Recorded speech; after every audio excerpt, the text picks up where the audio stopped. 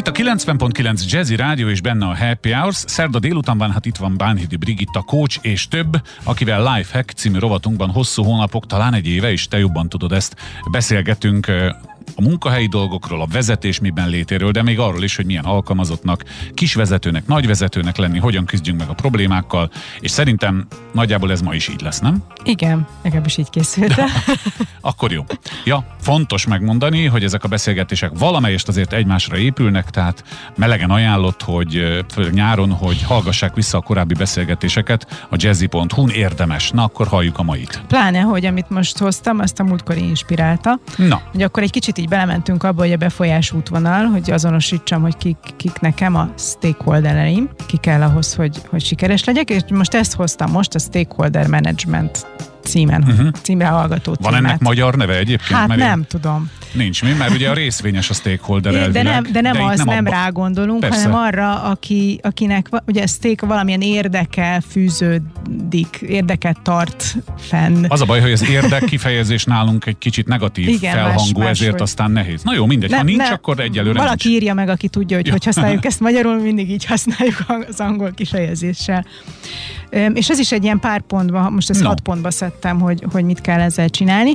Szóval hogy az egyes számú, hogy azonosíts, hogy kik fontosak abban, hogy te sikeres legyél a munkádban.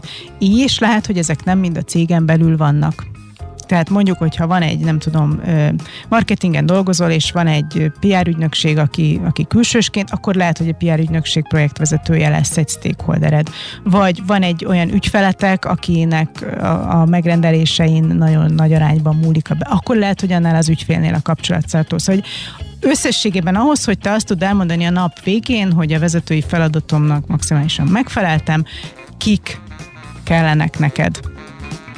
Hogy ezt támogassák, és ebbe benne lesznek alattad, melletted, fölötted a szervezeten kívül lévő szereplők is. Aztán kezd el dokumentálni, hogy nekik mire van szükségük, milyen igényeik vannak, amit te ki tudsz elégíteni. Vagyis tudd, hogy ők mitől lesznek boldogok, ők mitől lesznek sikeresek, és akkor ehhez hozzá tudod keresni, hogy hogyan tudod majd te ezt támogatni. Ez az ilyen adok-kapok. Én segítek balansz neked, akkor te segítesz neked.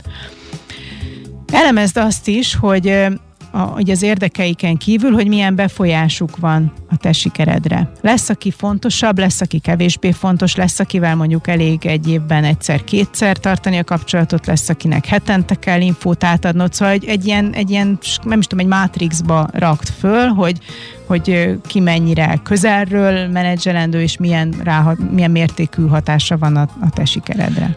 Egy tévés hasonlattal hadd éljek, egy kollégám mondta egyszer, hogy tudod, Lacikám, amikor tévében dolgozol, akkor nem a vezérigazgatóval kell jobban lenni, hanem a sminkessel, meg az operatőrrel, mert ha ők rosszul sminkelnek és rossz beállításban vagy, akkor meghalsz a képernyőn. Nyilván is nem érdekekről beszélünk, de ez jól jelzi, hogy nem feltétlenül a felső vezetőtől függ, hogy egy tévés műsorban hogy nézel ki, hanem valóban a sminkestől, meg a világosítótól, meg azoktól a kollégáktól, akik ilyen értelemben mezitlábas kollégák, akik a munka dandárját végzik, de, és egyébként meg ilyen értelemben, ha jóban vagyok ezekkel az emberekkel, az kifizetődik visszafelé is. Miközben nincs tennivalóm velük, csak az, hogy normálisan viszonyulok hozzájuk, mikor ők csak a végrehajtó részben vannak. Igen. Én kicsit szerintem sántít ide, de talán megvilágítja, hogy nem mindig fölfele kell keresni azt, aki feltétlenül hasznos lehet. Nekem az apukámnak az volt a filozófiája, hogy a portással kell mindenhol jóban lenni, mert ő tudja a legtöbbet. Ki van benn, ki van kint, mik a szabályok. Igen. Aztán ez ugye valamelyik héten említetted a vezértitkárnőjét. Általában is szoktuk azt mondani, de mondjuk sok-sok éve, hogy a titkárnő egy szűrő, vagy aki közvetlen a főnök mellett dolgozik, azzal jóba kell lenni, és ennek is vegyük le a pejoratív élét, ennek a jóba kell lenni. Tehát, hogy ne smúzoljunk, mi emberi játszmázzunk, hanem tekintsük azt célként, hogy jól működjenek a dolgok. De persze, tehát, hogyha ő fontos, hogy oda kerüljenek a dolgaim az asztalra, akkor igen, egyértelmű.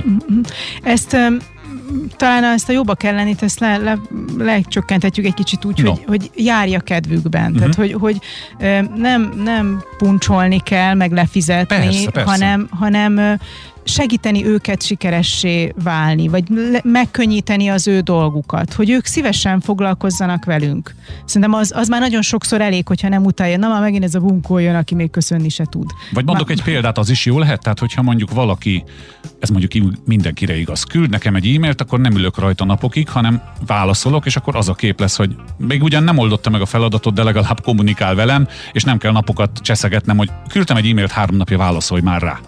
Ez ugye céges kultúra kérdése, hogy ki hogy csinálja. Nagyon, tehát ennek is van egy hátulütője, hogy válaszolsz, hogy majd válaszolok, attól már olvasottá válik a mail, és akkor már elfelejted. Nem erre gondoltam, a gesztusra, hogy rólam az a kép él, hogy törődni szoktam a dolgokkal, és ha küldenek egy e-mailt, az nem egyenlő a kukával. De értem én ott Sántit, úgyhogy inkább téged hagylak beszélni. Oké. Már nem is tudom, hogy mit akartam még mondani. Az baj. Az komoly probléma.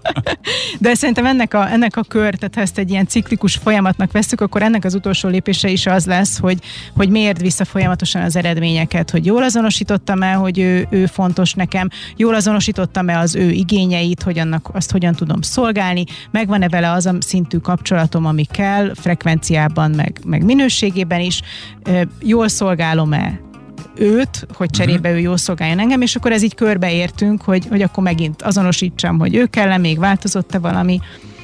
Szerintem ez egy ilyen soha véget nem érő feladat, és ne legyünk restek ezt vezetni egy OneNote-ban, egy Excel táblában, egy akármiben, mert hogy tudjuk, hogy agyunk kapacitása véges, és azért vannak ezek az eszközök, hogy abból outsourcolni tudjunk valamit. Akinek nincs esze, legyen notesze, ezt így mondják magyarul. És egyébként nem szégyen, mert képtelenség mindent fejben tartani, és arra sem emlékszünk, főleg ha bekerül az ember egy új helyre, és elkezd dolgozni, milyen szép lenne a nap végén naplót vezetni, mint ahogy ezt régen csinálták, és 20 év múlva előveszed, és olyan dolgok történtek veled, ami megtörtént veled, de hogy nincs az Isten, hogy emlékeznél rá, ha például nincs leírva. Tehát szerintem ez az adminisztrálás, ez a kellemes önadminisztrálás, ami nem kötelezettség, és nem fogfájósan ülök neki, ez szerintem csak kifizetődő lehet.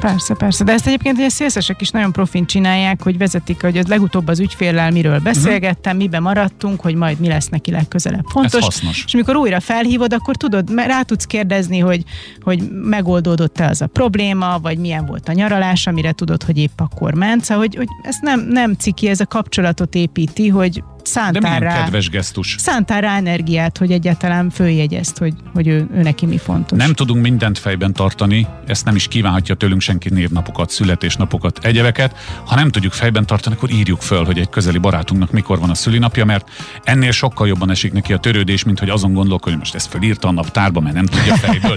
Én nem várom el senkitől, hogy tudja, mikor van a szülinapja. Felköszönt, már régen volt, több hónappal ezelőtt, tavasz végén. Egyébként ezért is vettem le például a Facebookról a születésnapomat, mert ami ki volt írva, addig kaptam 400 üzenetet, azóta kapok 4-et. De ők tudják valahonnan. Na mindegy. Ez kedves gesztus, én is úgy értékelem.